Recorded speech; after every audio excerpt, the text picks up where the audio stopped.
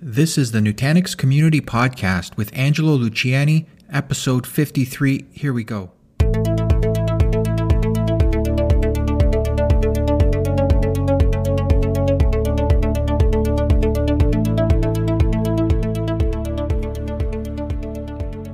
Thanks for joining me today.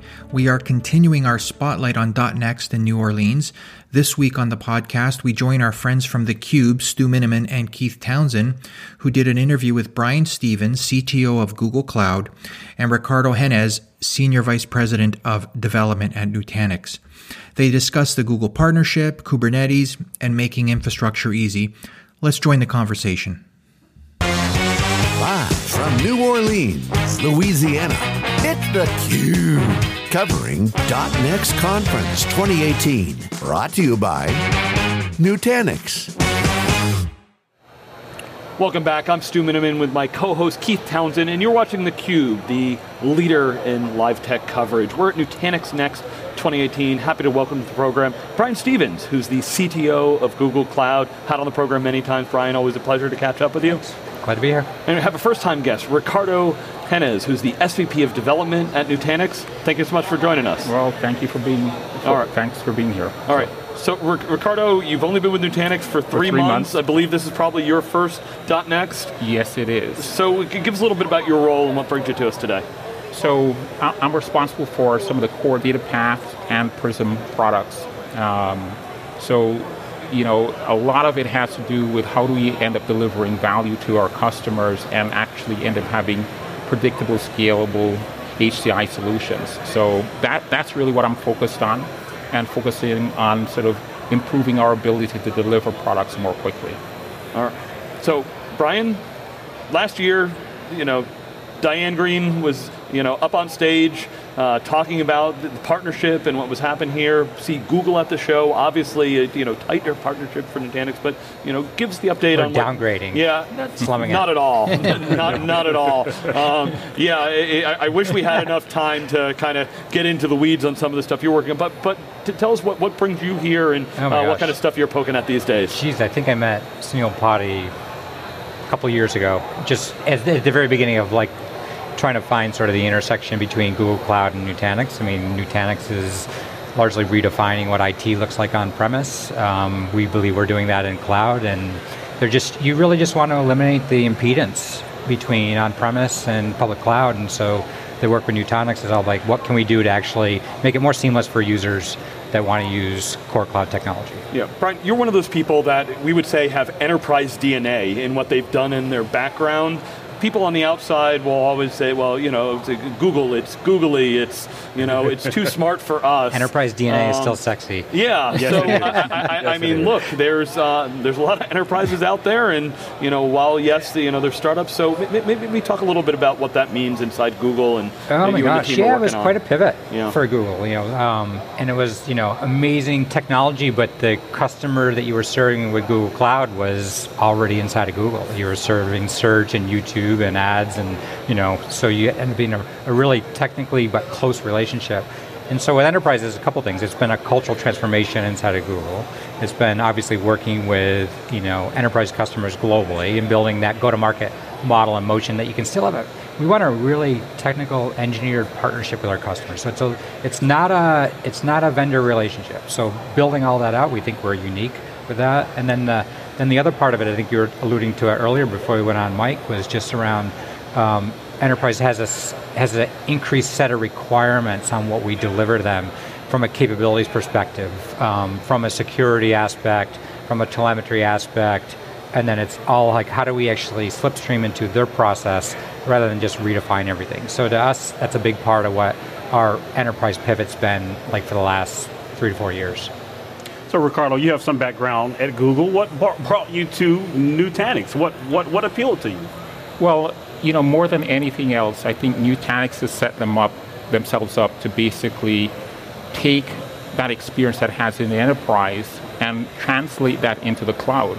So when I was at Google, I actually worked on the Google Search Appliance, which was Google's I remember that. You remember I that? had one. The little yellow boxes, Yeah. sometimes blue boxes, and that was a great experience. So I'm really happy to hear that Brian talk about the transformation that has happened within Google.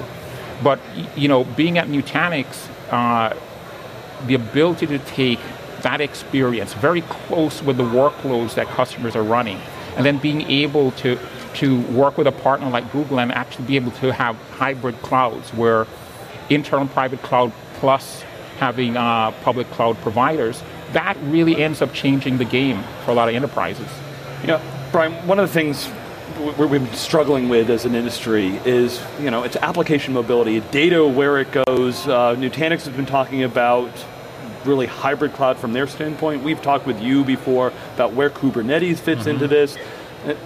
Application portability, you just made an acquisition today, was announced, VeloStrata. Yep. Give us your state on where those things at. It's a big gnarly topic. Well, it was just more friction. Like public cloud offers, great capability that's going to be used not necessarily completely instead of, but in companion to, application services. But there was still that friction around, in the early incarnation, it was like, it's VMware in this environment or KVM in this environment, and then it's a whole nother AMI kind of model here. So the ability to use it, there was a tax. And then there wasn't that portability and that lightweight aspect that you'd want from an application containerization. I mean, you want what you have on your phone. I mean, you want that ability to sort of install apps anywhere.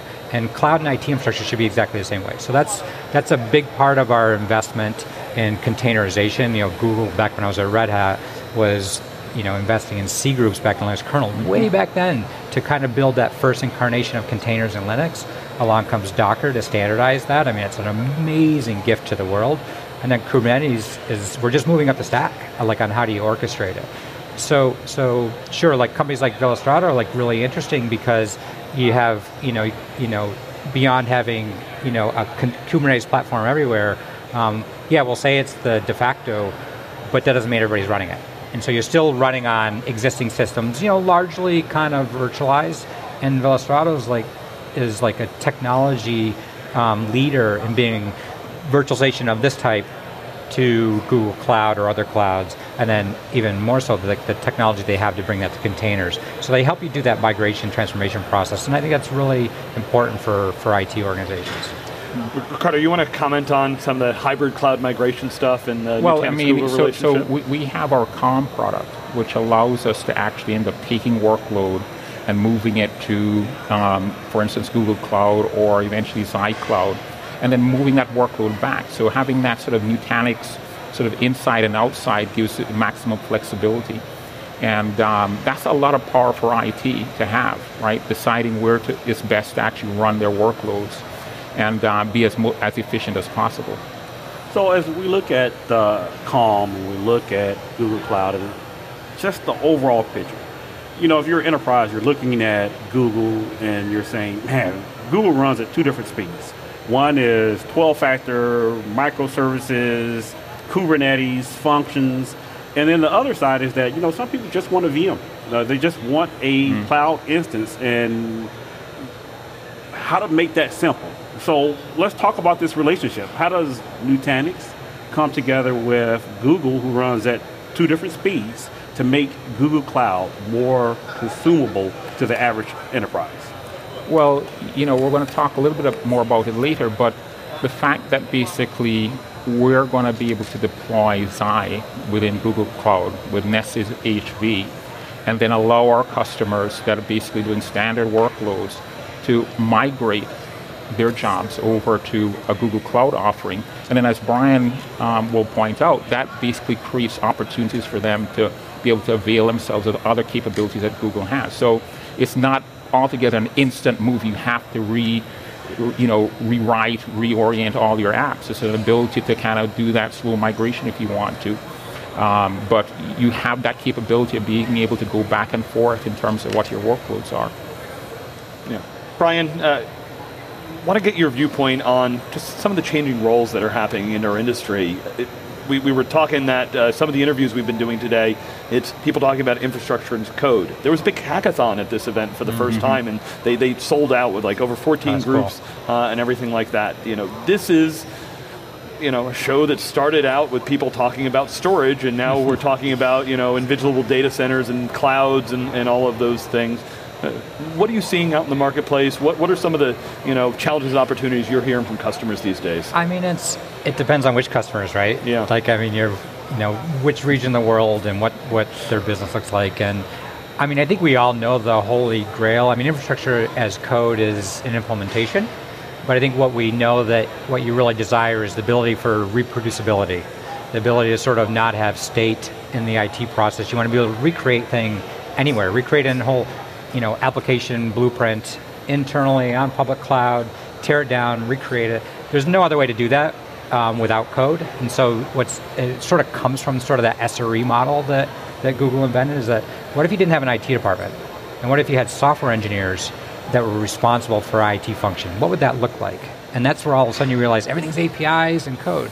So I think that's interesting, and that's sort of where you want to get to, but it's then like, how do you bridge that? Because a lot of people aren't software developers in IT departments. All right, so here's my follow-up, because when I go to the Kubernetes show and I talk to the users there, 95% of them had built their own stack. And why did they do that? Because they were ahead of all the platforms. Yeah. And then I come into the Nutanix show and they're like, TensorFlow and functions and all that stuff. We're going to put an easy button and make it easy. That, I need to take all of these tools and open source and put it together versus the platform and the easy button. Yeah. How do you write? Is this just the early adopters and the majority? That's the open source world, right? Yeah. I mean, think about what's great about open source is not just creating sort of a venue for collaboration and developers, it's creating access for end users. Mm-hmm. And so some of the best companies in the world have been built on a DIY model of people just taking open source and integrating it and making the recipe that they want. And so I think you get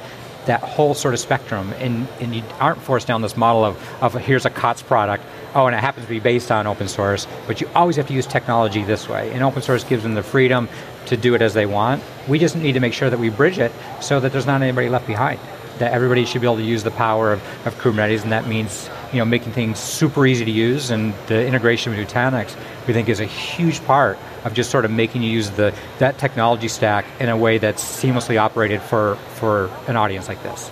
So a lot of the debate questions around Kubernetes is how far should it go?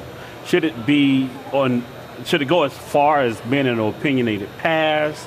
Should it just be a container platform? Mm-hmm. Where does it start and end? You want my opinion? Yeah, opinion. That would be awesome. Yeah.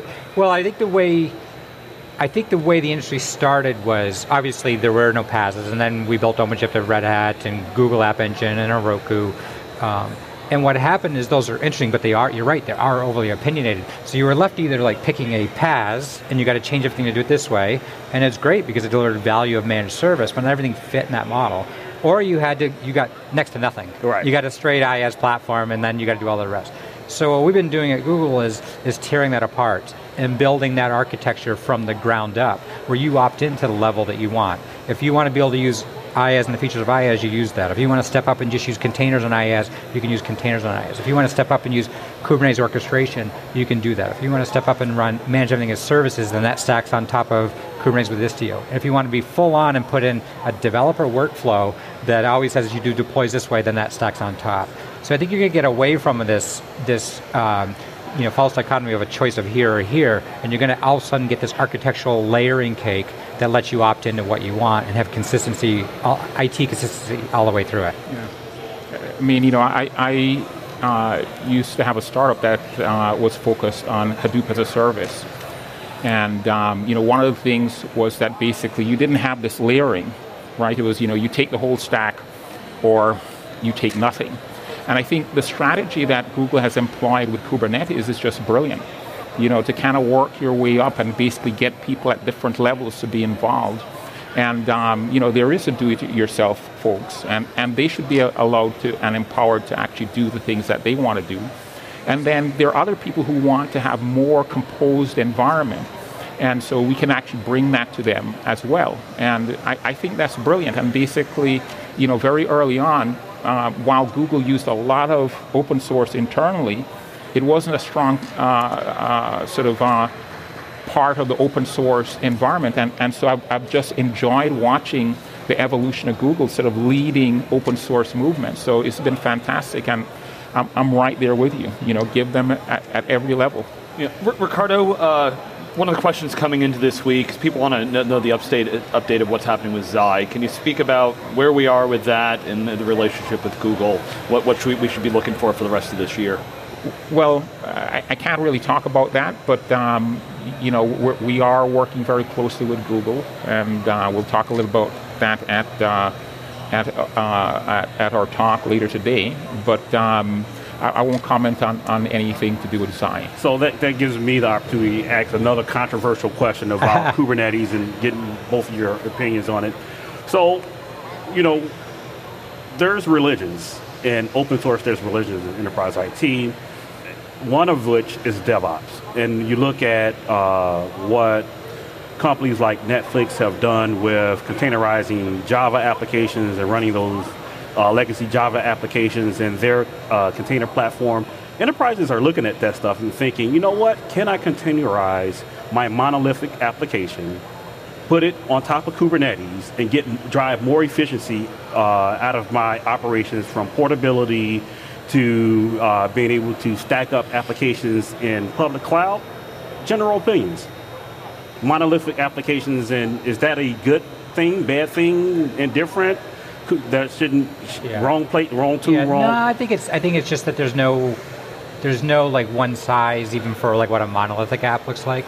Like we don't really have a really proper definition of what it is, but I think people do feel it that all of a sudden like Kubernetes means a rewrite and containers means a rewrite, and actually it doesn't, because apps are usually sort of separated from the OS already, and so what they're doing is mirroring the libraries of the OS, and containers allows them to do that, but just get a higher degree of portability, and then with Kubernetes orchestration. So it really depends on more around what's the machine resources that monolithic app needs, and are those machine resources still available in a containerized environment? In most cases, the answer is yes. Now the most interesting thing is what's the escape hatch, because you can't have a monolithic app that your company, say it's on a mainframe, say it's in a case of something that will not containerize, right? And shouldn't, because it's working as designed and no use touching it. But that should still participate in the application architecture of the future, and that's why Istio and services are so important. So even if you can't change your runtime stack, you still need to be able to put a services layer in an API in front of that monolithic service, and you have a visibility of a service mesh inside of that environment. So now IT sees it just looks like a black box IT service. It doesn't really matter to them that it's not running on the next generation stack, because they can still depend on its services. Yeah, I mean, I would agree. I look at what Kubernetes offers and containers as sort of an on-ramp to creating services, the on-ramp to actually taking that monolithic application, assuming that there are resources, and take a step up in terms of the architectures that you can build around it, and then be able to break apart that monolithic application. Doesn't happen all at once. It's sort of the stepping stones that you can take. So it's a very powerful model for enablement for people who have stuff that they haven't been able to make the most value out of, because of maybe it's been around, the application's been around for a while.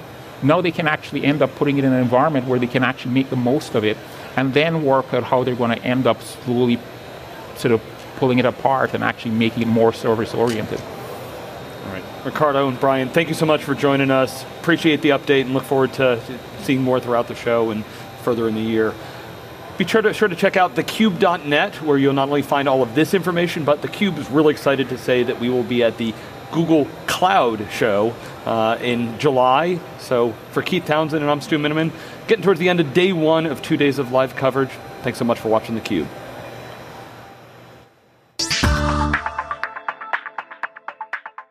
Thanks for joining me today. Be sure to check out the Nutanix online community at next.nutanix.com for resources, blogs, and continuing the conversation in our forums.